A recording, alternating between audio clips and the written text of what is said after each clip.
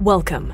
You're listening to the Malcontent News Russia-Ukraine War podcast, the show that cuts through the fog of war and updates you about the ongoing conflict in Ukraine. With your host, Linnea Hubbard. Don't forget to like, comment, and subscribe on Apple Podcasts, Spotify, and Google Podcasts. I'm Linnea Hubbard, and today is Tuesday, November 8th, 2022. It's been 3,177 days since Russia occupied Crimea on February 27, 2014, and 258 days since the large-scale invasion of Ukraine began. Today's podcast looks at what happened yesterday in the Russia-Ukraine war. The Malcontent News Russia-Ukraine War Update is compiled by our team from around the world. Today's report includes information from direct contacts in Ukraine and their proxies, Russian Ministry of Defense reports, the General Staff of the Armed Forces of Ukraine reports, Operational Command South of Ukraine, open source intelligence, our in-house team of analysts and geolocation experts, and pro-Ukrainian and pro-Russian mill bloggers and social media accounts with a track record of trying to be accurate. We have one mission: to report the truth, because the truth matters. Let's start with our assessment of the current status of the war. First, we assess that President Putin's inner circle is actively targeting Russian Minister of Defense Sergei Shoigu for dismissal and replacement due to continued military failures in Ukraine. Second, we assess that trust in the Kremlin to provide an accurate assessment of the so-called special military operation continues to erode. Moscow's handling of military losses in Pavlivka has caused a major backlash in the information space. Third, we assess that the Russian Ministry of Defense's use of troops for disorganized ad hoc attacks has created a fresh wave of discontent within the military ranks, Russian state media, and the mill blogger community, weakening President Putin's political power. Fourth, we maintain that the Russian Navy's presence in the Black Sea has become irrelevant, with missile carriers reluctant to patrol beyond the immediate coast of Sevastopol. Fifth, we maintain that terror attacks on civilians and civilian infrastructure will continue across Ukraine, and maintain our concern that a large wave is about to begin. Sixth, we assess that the Russian military within Ukraine is combat ineffective and is really only capable of mounting effective defensive operations. Seventh, we assess that the mobilization of 300,000 troops has not significantly improved Russian combat strength and exposed the training, logistical, and supply problems within the Russian Federation. Eighth, we maintain that the private military company Wagner Group is spread too thin due to its expanding role in the Donetsk Oblast and the revelation of crippling battlefield losses. Ninth, we maintain that the so-called evacuations in Kherson are part of an organized genocide against the Ukrainian people. 10th, we maintain that Russian forces will retreat from the west bank of the Dnipro over the next 3 to 7 weeks. 11th, we assess that Rasputitsa is coming to an end, and forecast models indicate that significant snow is coming to regions of Ukraine within the next 7 to 10 days. 12th, we maintain that Ukraine holds the battlefield initiative, forcing Russian troops to remain in a defensive posture.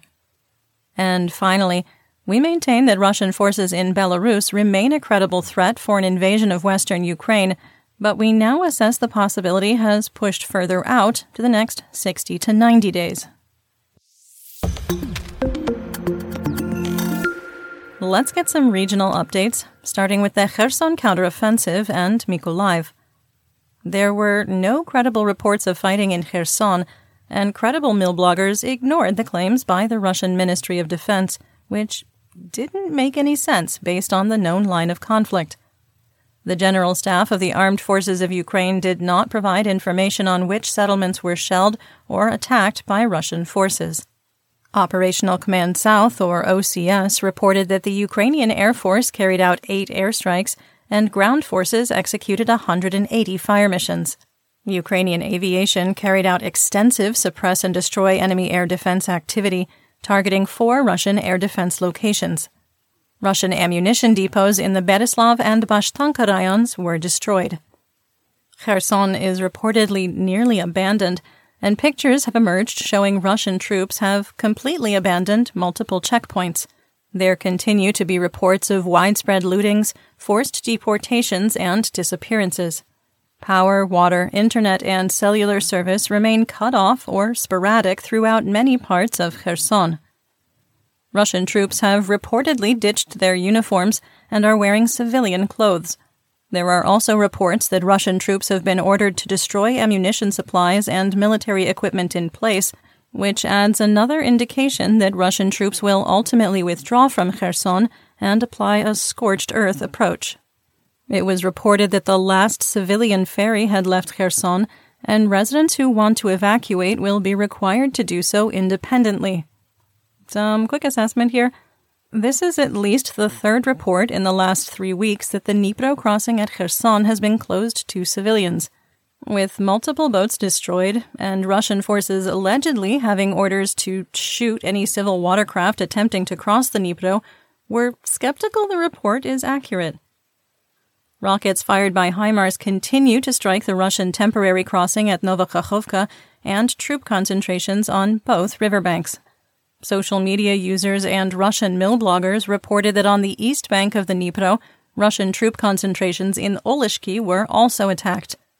OCS reported that a Russian fuel depot in Holopristan was destroyed.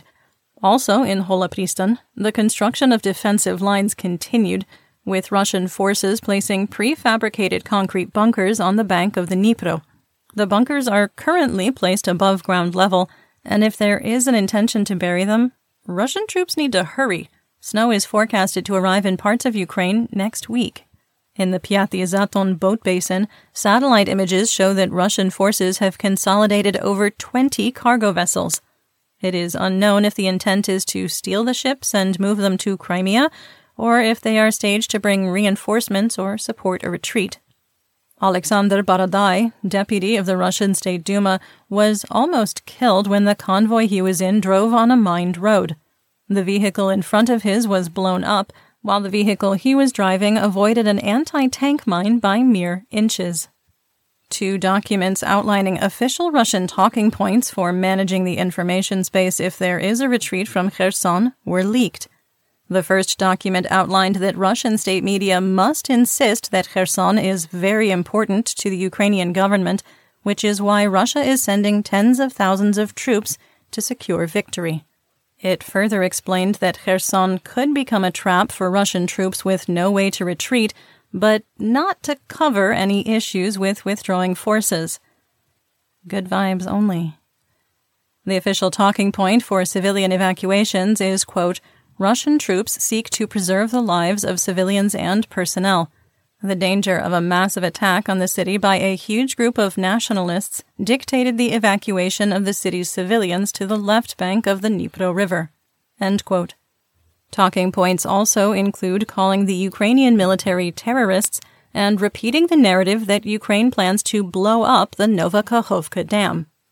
The second document recommended using the 1709 Battle of Poltava as a talking point if Russia does retreat from Kherson. The talking points include explaining that before winning it, Peter the Great first, quote, retreated to Poltava, and the withdrawal provided the turning point in the war. And once again, it was quiet in Mykolaiv.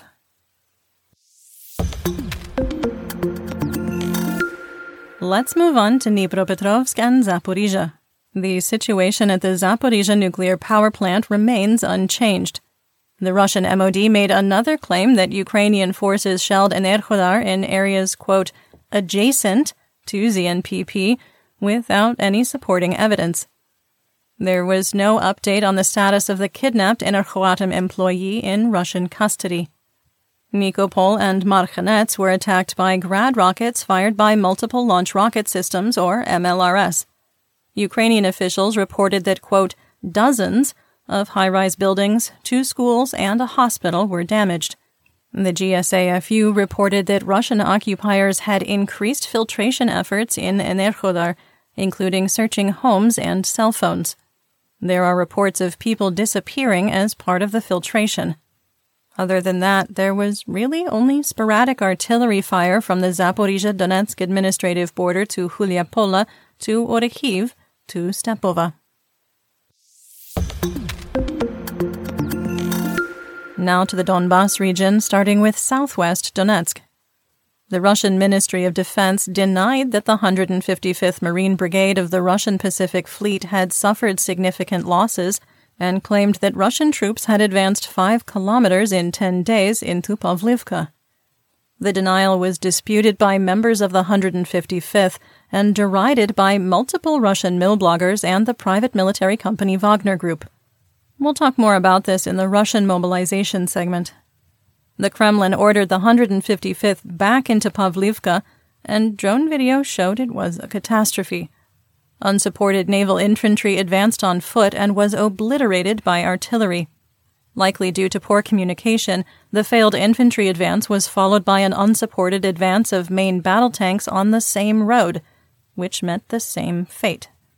Russian tanks attempting to flank Ukrainian positions in Pavlivka east of Mikilske were equally unsuccessful in advancing toward Vuhledar. Ukrainian and Russian sources reported that fighting continued in Marinka. Russian sources claimed there had been no change in the situation, while videos from Ukraine showed that Russian forces had advanced to the center of the city about 750 meters east of their furthest advance in late August. Positional fighting between the Donetsk People's Republic, or DNR, militia and Ukrainian forces continued east of Krasnohorivka and in the southeastern part of Vodyana. The DNR militia claimed they have full control of the international airport in Vesele. This is odd, because most analysts had the airport under the control of the 1st Army Corps back in early September. The video they released yesterday was a compilation of clips we had previously shared from July to September. Bad Chechen operational security, or OPSEC, no longer shocks us, but this latest breach is stunning. Colonel General and aspiring dentist Dondon Ramzan Kadyrov shared a video on his channel of the Minister of Internal Affairs for the Chechen Republic, Idris Cherchigov, meeting DNR militia leaders of the Sparta Battalion at their headquarters. The headquarters are located at the Donetsk Sergei Prokofiev International Airport on Zlitna Street in the parking garage across from the destroyed airport terminal. The entrance is on the northeast corner of the garage. Inside the garage's first floor were significant ammunition stores and the physical headquarters for the battalion, and vehicles kept in the garage structure. We didn't even need to send it to our geolocation team, because the compilation video showing the capture of the airport in the late summer provided all the details. A new video from Ukrainian sources showed Russian positions in Novoselivka under attack. Ukraine liberated the settlement on September 28th, and the 1st Army Corps of the DNR recaptured it at some point. We've adjusted our map based on the new intelligence. We also moved Novobakhmutivka back to under Russian control. In Donetsk, the railroad administration building was still burning over 18 hours after the attack. The water system in the city is almost completely disabled, making fighting the fire in the old building with a wooden interior very difficult. The People's Militia of the DNR Public Relations Channel reported their forces destroyed a self-propelled howitzer, 3 M777 155mm artillery pieces, a 152mm artillery piece, 2 tanks, and 7, quote, armored and automotive vehicles. All of this, of course, without evidence.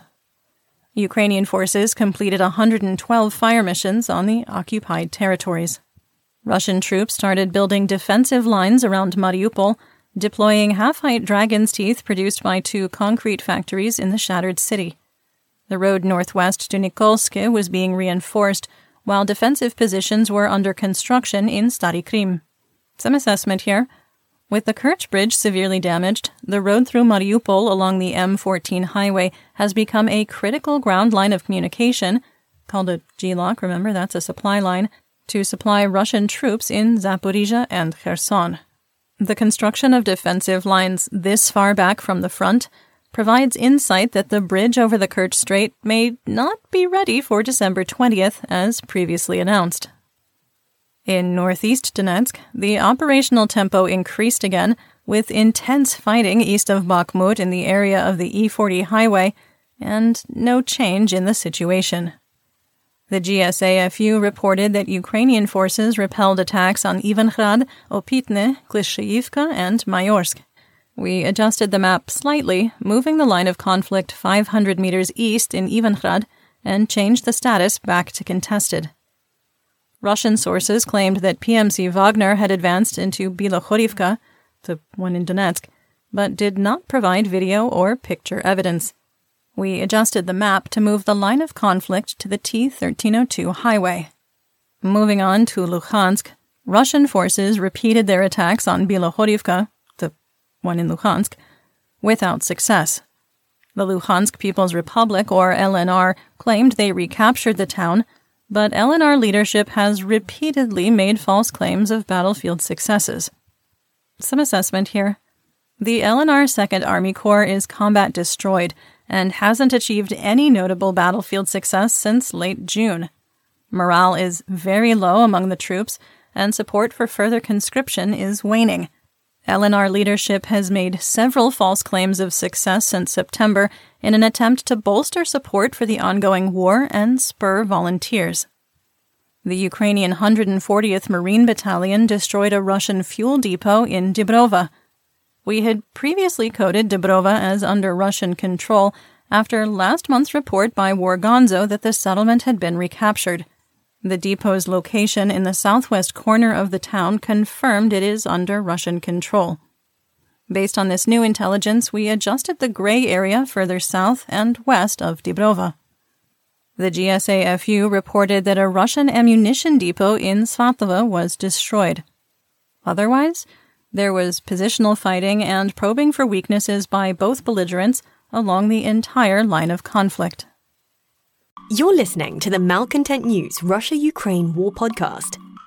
Our team of journalists, researchers, and analysts is funded by readers, listeners, and viewers just like you. To support independent journalism, please consider becoming a patron.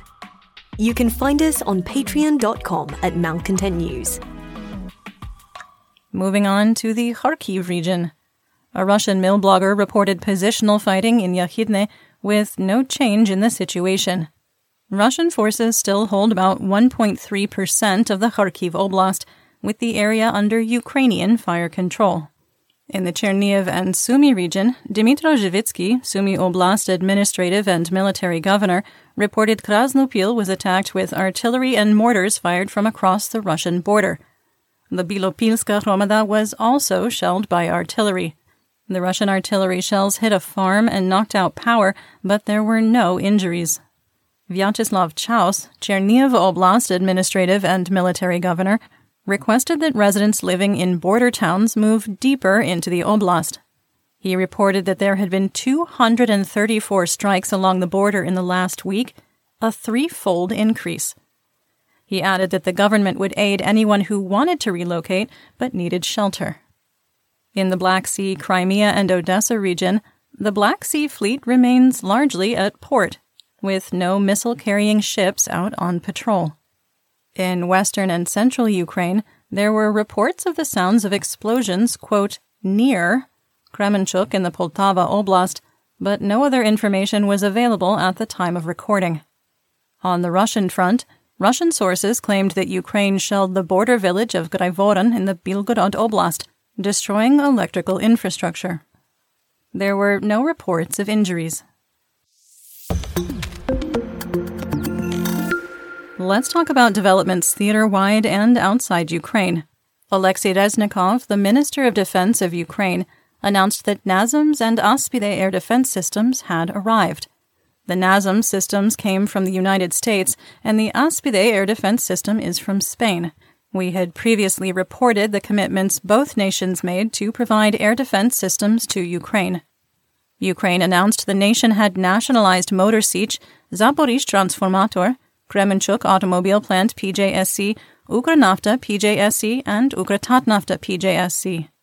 Ukrainian President Volodymyr Zelensky explained that during, quote, a meeting of the staff of the Supreme Commander-in-Chief, a decision was made to transform the assets of strategically important enterprises to state ownership. Such steps, which are necessary for our state in times of war, are being taken in accordance with the current laws and will help meet the urgent needs of our defense sector. In these difficult times, we must direct all our efforts to liberate our land and people and support the Ukrainian army." End quote. Some assessment here. It is not uncommon for nations that move to a war economy to nationalize businesses and industries. The Russian Federation passed laws enabling the nationalization of companies that repair armored vehicles and are involved in weapons production. During World War II, the United States, the United Kingdom, and other nations nationalized businesses to support war production. In our assessment, we're surprised Ukraine waited this long to nationalize its industry base. On October 23rd, Vyacheslav Boguslayev, the head of Motor Sich, was charged with treason for aiding the Russian military. Boguslayev is accused of providing Russia with helicopter engines and other parts while denying those resources to Ukraine. He was also accused of ordering the disassembly of helicopters that Motor Sich was working on at the start of the war and telling the Ukrainian Ministry of Defense the aircraft were unavailable. In the 2010s, under Boguslayev's leadership, Motor Sich cut deals with China, Russia, and Belarus to export engines. After the Russian occupation of Crimea in 2014, military hardware exports were banned. Boguslayev turned to China to expand business relationships and maintain revenue. By 2017, his dealings had caught the attention of the Ukrainian SBU, Chinese regulators, and the United States Department of State monitoring existing sanctions.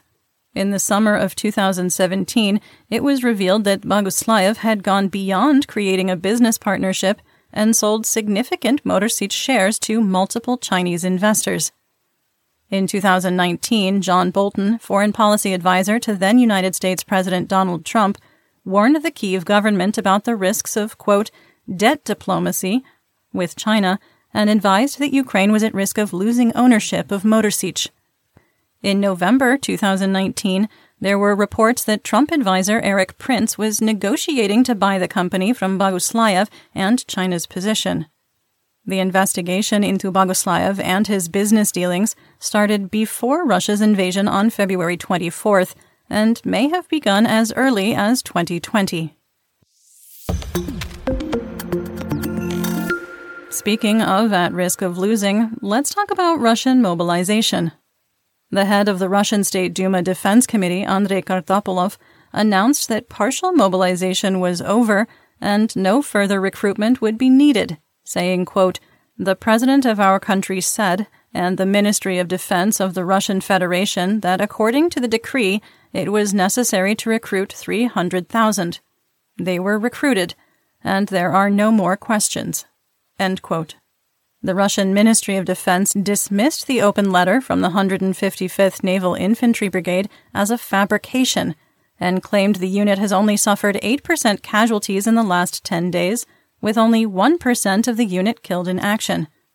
The MOD claimed that a criminal investigation had been opened to determine who wrote the letter. PMC Wagner Telegram channel Grayzone blasted the Russian MOD claims, with the private military company continuing its political war with Minister of Defense Sergei Shoigu and the Kremlin. Quoting the MOD's statement, Grayzone added, quote, "The first bells about the desire of the military to once again go into a dull refusal sounded this morning from the lips of the governor of Primorye. And now the main blow to the bell has followed. There is no change in the approach to information coverage." End quote. That's really just a lot of words to say that the Russian Ministry of Defense continues to lie about the realities of the so-called special military operation. Propagandist Margarita Simonyan of Russia Today also called out the Kremlin, saying, quote, "Do not consider people as cattle. Everyone loves to draw parallels with the Great Patriotic War, the order, not a step back, executions of the guilty." Quick interjection, she means for command and competence. Everyone wants to avoid it. It would seem that there is an obvious way. End quote. Russian mill blogger Rybar also questioned the Kremlin's denial and called for accountability, saying, quote, "Until now there has not been a single criminal case initiated against the commanders, whose actions caused dozens of deaths and the loss of dozens of pieces of military equipment. Moreover, not just losses in battle, but the actual throwing it on the battlefield." End quote. A quick note here. What Rybar means by throwing it on the battlefield is forcing troops and equipment into battle with no plan, objective, or reasonable hope of achieving any military goals. Rybar continued, saying, quote, "We are talking about the need to hold senior officers accountable for failed offensives, for the collapse of defense, for the loss of personnel and equipment, for the low level of organization. Without this, reformatting the brains of our leadership is impossible." End quote. In contrast to the pushback, 3 soldiers of the 155th made a video appealing for people at home to, quote, "remain silent" on the situation in Ukraine, and saying that they were, quote, "not destroyed." Mill blogger Alexander Karchenko wasn't having it, and called out the Russian MOD policy of making claims without evidence, as our analysts have for months, saying, quote, "Ukrainians post very visual content from Pavlivka, but from our side, the Kremlin responds with statements by officials. Unfortunately, we live in the information age. The tricks from the 50s don't work anymore. Any statement must be supported by photo and video evidence. Stop living in the past. You need to work in a new way." End quote. Quick sidebar here. Unfortunately, we live in the information age? Unfortunately? So, you'd be okay with deception if you could get away with it? Okay, you know what? Let's talk about this.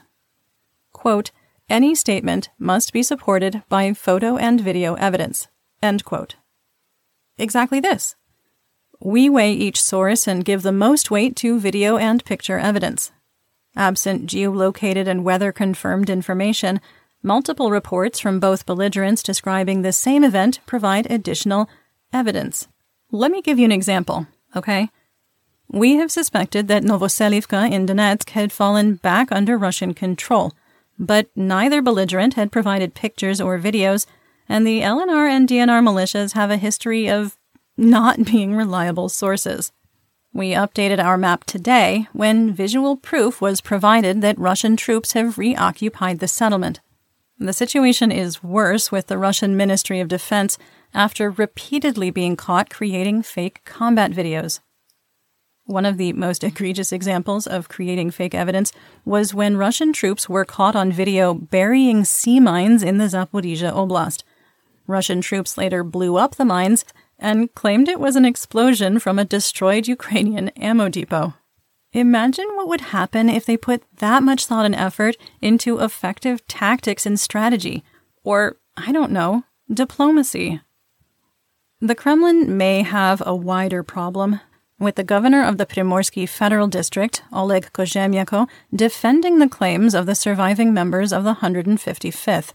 He reported there had been heavy losses, though not to the degree claimed, but agreed with all the other accusations made by the Russian troops. It was reported that PMC Wagner leader Yevgeny Prigozhin can smell the metaphorical blood in the water and is going directly after Russian Minister of Defense Sergei Shoigu. Prigozhin met with Anton Vaino, the head of the administration of the President of the Russian Federation, to discuss the ongoing military failures in Ukraine.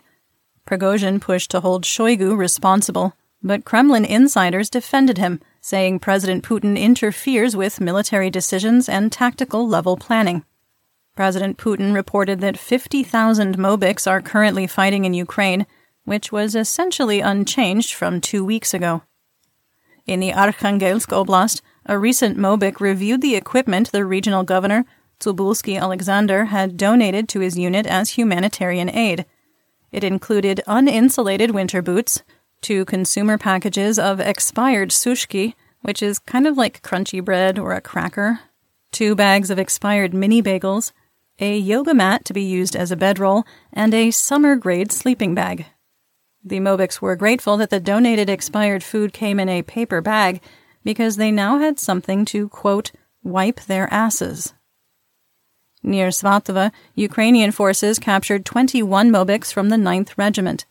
The detainees claimed they had been abandoned by their officers, that Russian artillery frequently caused friendly fire incidents, and they had hidden for 3 days. We're cautious in sharing these kinds of videos, and when we feel lines have been crossed by either belligerent, put these kinds of updates in the War Crimes and Human Rights segment. In this case, however, the 21 Mobics were animated, speaking over each other, and did not appear to be reading from a script or coerced. Mobics ready for deployment were standing in mud while a Russian woman serenaded them before their departure on a bed of straw to keep her from getting muddy. After, the group provided a golf clap for the entertainment and their military commander. It is a really surreal video to watch. We do link to it in our full situation report on Patreon. In geopolitical news, Prigozhin was in the news in the United States also, where he also appeared to smell the blood in the water. On Monday, he admitted that he has actively interfered with United States elections and will continue to do so. Prigozhin wrote on VK, the Russian equivalent to Facebook, quote, "We have interfered in U.S. elections. We are interfering, and we will continue to interfere. Carefully, accurately, surgically, and in our own way, as we know how to do. During our pinpoint operations, we will remove both kidneys and the liver at once," end quote, implying that his efforts would put the United States into shock and ultimately kill the nation from the inside out. Malcontent News reported in 2021 that the same tactics and techniques that threw Ukraine into war were applied to the United States beginning in 2015. Many talking points used by Russian state media are used word for word by political leaders and candidates in the United States. The midterm elections are today, and there is significant concern that vote results could be chaotic, leading to localized, politically motivated violence. The United States Department of Justice sent federal election observers to 24 different states. In economic news, the ruble was steady at an exchange rate of 61 for $1. Oil prices drifted lower, with WTI crude trading at $90 a barrel and Brent holding at $97. United States wholesale RBOB gasoline on the spot market dropped to $2.61 per gallon, or 69 cents a liter. Dutch TTF gas futures for December 2022 contracts rose, trading at €116 per megawatt hour.